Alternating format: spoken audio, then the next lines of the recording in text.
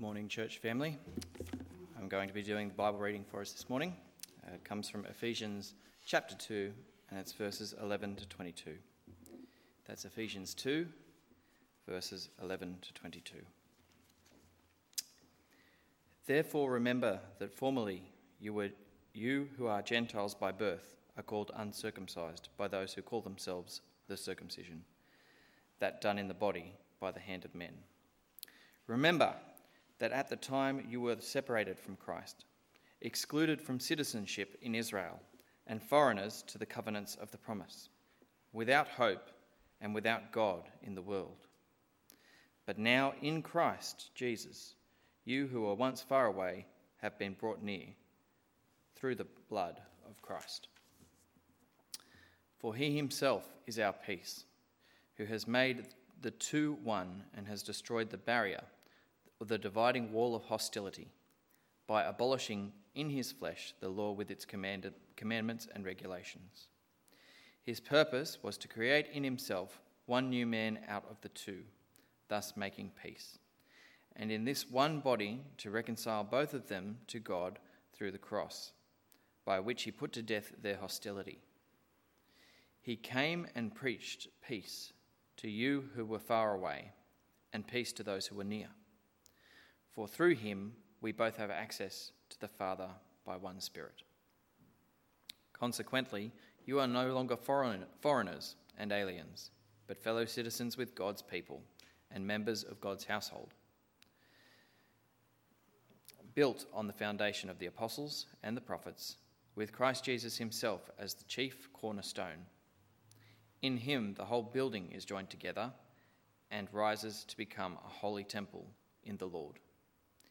And in him you too are being built together to become a dwelling in which God lives by his Spirit.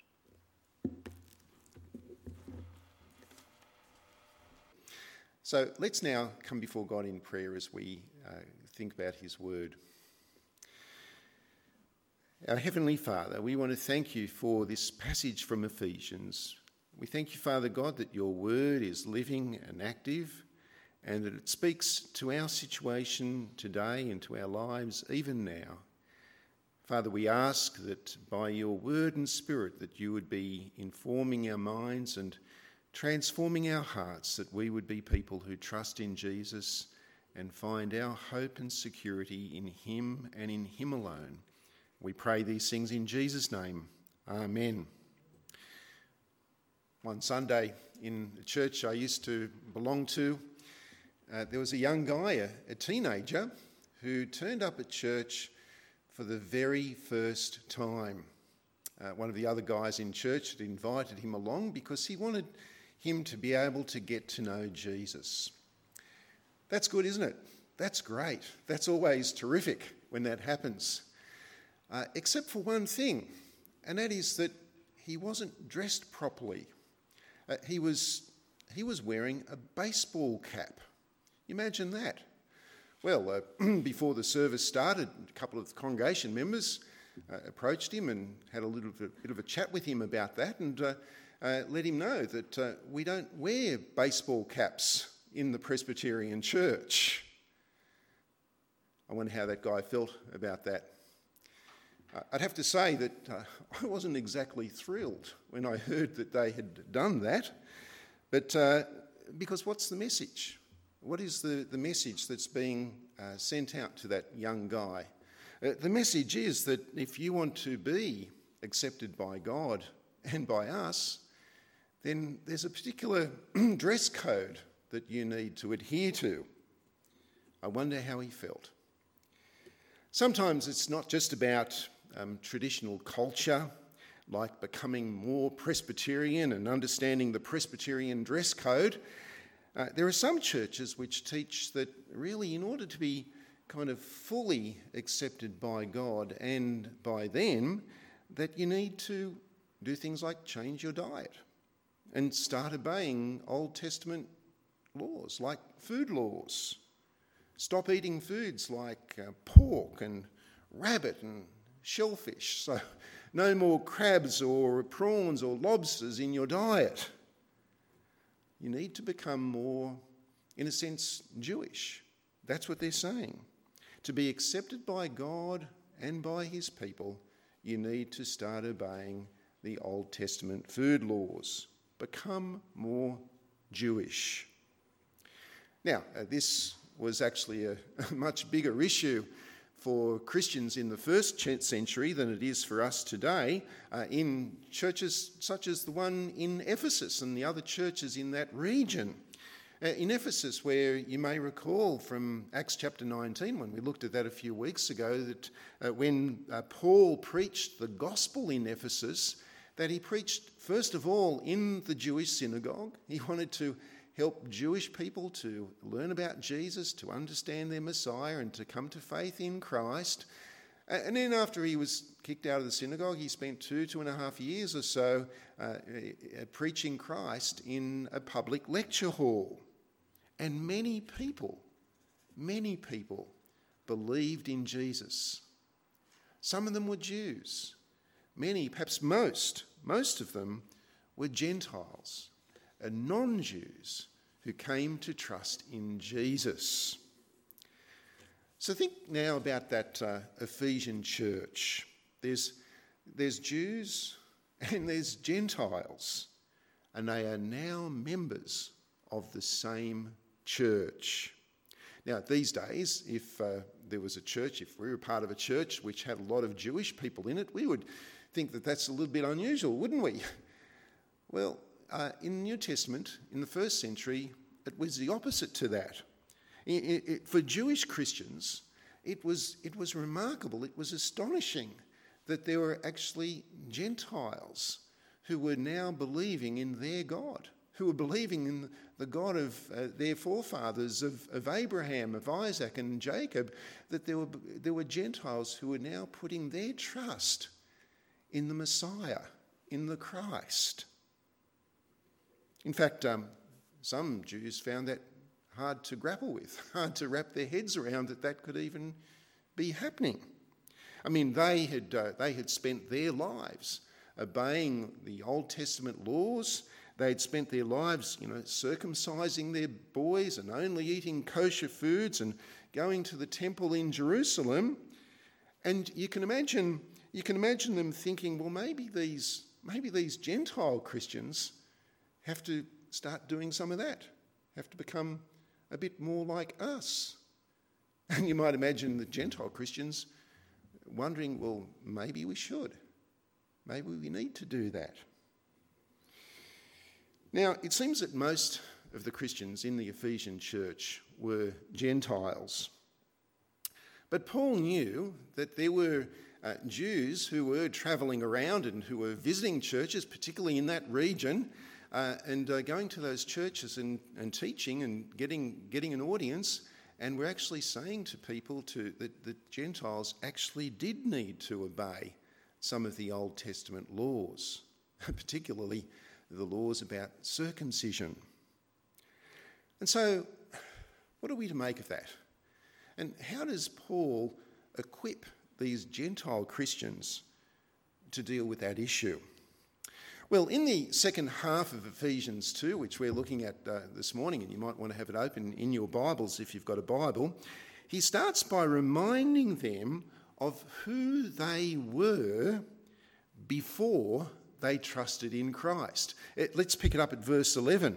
He says, therefore remember that you who are Gentiles by birth and called uncircumcision by those who call themselves the circumcision, that done in the body by the hands of men, remember that at that time you were separate from Christ, excluded from citizenship in Israel, and foreigners to the covenants of promise, without hope and without God in the world. That is who you were. You see, in the Old Testament, God had made some very special promises to Abraham concerning Abraham's descendants. And God had promised that Abraham's descendants would be his people, would be his special people. And he gave them the law through Moses, the moral laws, so that they would know God's character and They would know their own sinfulness. And other laws, such as the food laws, to mark them out as being different from other peoples. And he also gave them the temple and the sacrificial system, the temple where they could know his presence and where they could receive his forgiveness. That is the rich spiritual heritage of the Jews. And the Gentiles, they had none of that. They had none of that. In short, says Paul, they were without hope and without God in the world. That is who they were. Now, friends, in our day, that is actually the reality. That is true for anyone who does not put their trust in Christ. I sometimes see this at funerals, such as the funeral. A friend of mine who was killed in a car crash. He was in his 30s and had wife and 4 kids, and it was terrible. His life was ended in a moment. He was a Christian friend, and his funeral was a mixture of very profound grief, but also a great hope, certain hope, an assurance of hope because of Jesus. And I remember one of his non-Christian friends afterwards was reflecting on this, and he said, "You Christians have something which people like me, we just don't have." And he was right, because in Christ we have a certain hope, a sure hope, and we know God. But before Christ, these Gentiles were without hope and without God. That is who they were. Now, last Sunday, when we looked at the first half of Ephesians 2, we learnt about a very important word, a very, very short word, a 3-letter word. It's the word "but." And Paul reminded the Ephesians in the passage we looked at last week that you were dead in your transgressions and sin, but God has made you alive in Christ. And here, Paul reminds them of what God has done for them in Jesus. He says, you were without hope and without God in the world, but, have a look at verse 13, but now in Christ Jesus, you who once were far away have been brought near through the blood of Christ, for he himself is our peace, who has made the two one and has destroyed the barrier, the dividing wall of hostility, by abolishing in his flesh the law with its commandments and regulations. Now let's think about that. These Gentiles, they were alienated from God, and they were therefore not included in God's people. But now that has changed. Now, instead of being alienated from God, they are now at peace with God. And instead of not being part of God's people, now they are one with Jewish Christians. So Jewish Christians, Gentile Christians, no longer two people, but one people. One people. Because in verse 14, God has destroyed the barrier, the dividing wall of hostility. Now, what is this dividing wall of hostility? Well, in Jerusalem, at the temple in Jerusalem, the temple had as its core, at the very heart, the very centre of the temple, was the Holy of Holies, a place where God symbolically dwelt, where only one person, the high priest, could enter into that room, and only one day of the year, the Day of Atonement, and only after going through purification and ritual that he could do so. But outwards from there were different courts where various people could go to do sacrifices and so on. The outer court was called the court of the Gentiles. Gentiles were able to gather in the outer court, but no further. They couldn't get any closer to the Holy of Holies. They couldn't even enter into the court of the Jews, and there was a wall there that stopped that from happening. And there was a gate, and on that wall there was a sign. And we actually have some of these signs that are still in museums. And one of the signs said, and it gave a warning, and it said, and I quote, "Whoever is arrested will be responsible for his own death, which will follow." That's what I call a dividing wall of hostility, don't you? Go past this wall, enter through this gate, and it will be certain death for you Gentiles. The dividing wall of hostility. And yet, the Gentiles in Ephesus, most likely, they've never been to Jerusalem. They would have never been to the temple. They would have never seen that wall or that sign. But it was a symbol of that which was the real barrier, and that is the law of Moses. The commandments which point the finger of guilt at sinful people, and the regulations which separated Jews from Gentiles. That's the real wall, which had served a purpose up until Christ. It's the wall which came crashing down when Jesus actually paid for our sin, when he died on the cross. So that in Christ, these two groups, previously alienated from one another, Jews and Gentiles, now become one people of God. And why? Well, in verse 15, God's purpose was to create one man out of the two, thus making peace. And so let's reflect on that. How did this happen for these Gentiles? Was it by becoming more Jewish? Was it by giving up pork and circumcising their boys and all sorts of other Jewish traditions? No. In verse 13, the only way that anyone can have a relationship with God is through the blood of Christ. Makes perfect sense, really, doesn't it?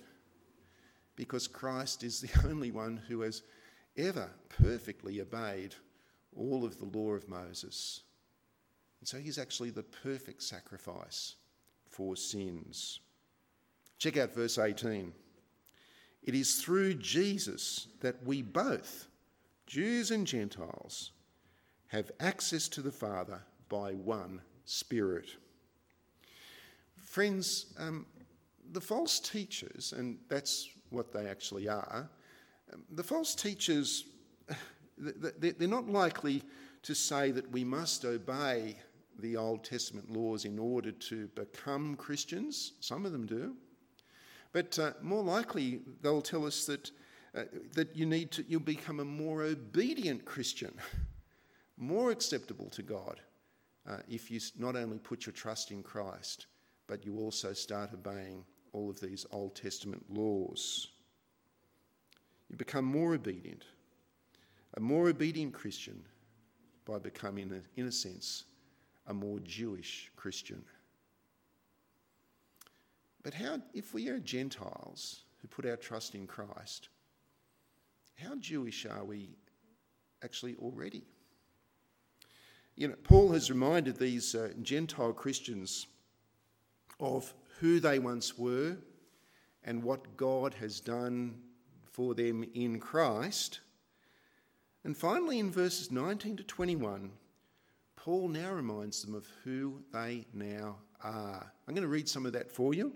Verse 19, consequently, you are no longer foreigners and aliens, but fellow citizens with God's people and members of God's household, built on the foundation of the apostles and prophets, with Christ Jesus as the chief cornerstone. In him, the whole building is joined together and rises to become a holy temple in the Lord. And in him you too are being built together to become a dwelling in which God lives by his Spirit.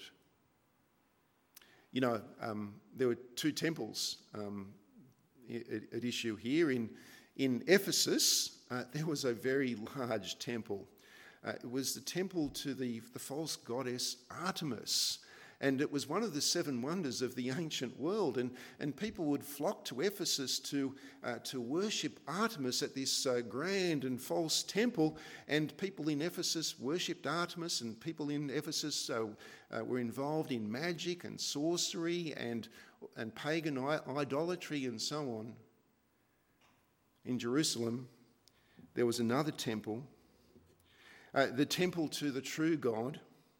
And the greatest symbol of Jewishness, the greatest symbol of Judaism, was actually that temple, where symbolically it was where God dwelt and where sacrifices were made. But by his death, Jesus has decommissioned the temple in Jerusalem, because the ultimate sacrifice for sin has been paid, so that access to God is now available freely. And then Jesus started to build a new temple by his Spirit. A temple not of bricks and stones, but a temple of people. People like you and me.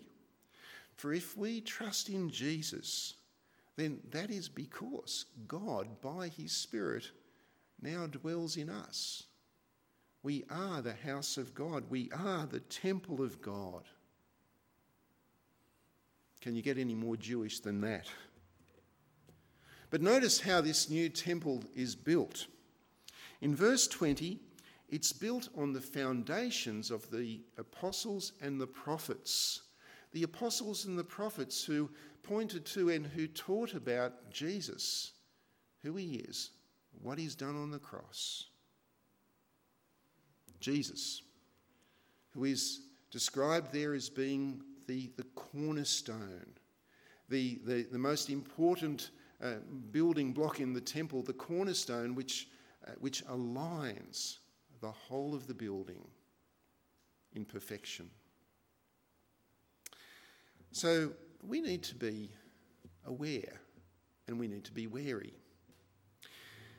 A number of years ago, there was a lady who had started coming along to our church because she wanted to find out more about Christ, and she was getting to know more about Jesus, which was great. And then some people who were neighbours of hers started visiting her. And they were saying something which was a little bit different to what she was learning. And they convinced her that our church is actually not a biblical church. And the reason being because we don't obey some of the Old Testament laws, some of the laws about Sabbath keeping and food laws and so on. But friends, if you start adding law to faith, then where do you stop?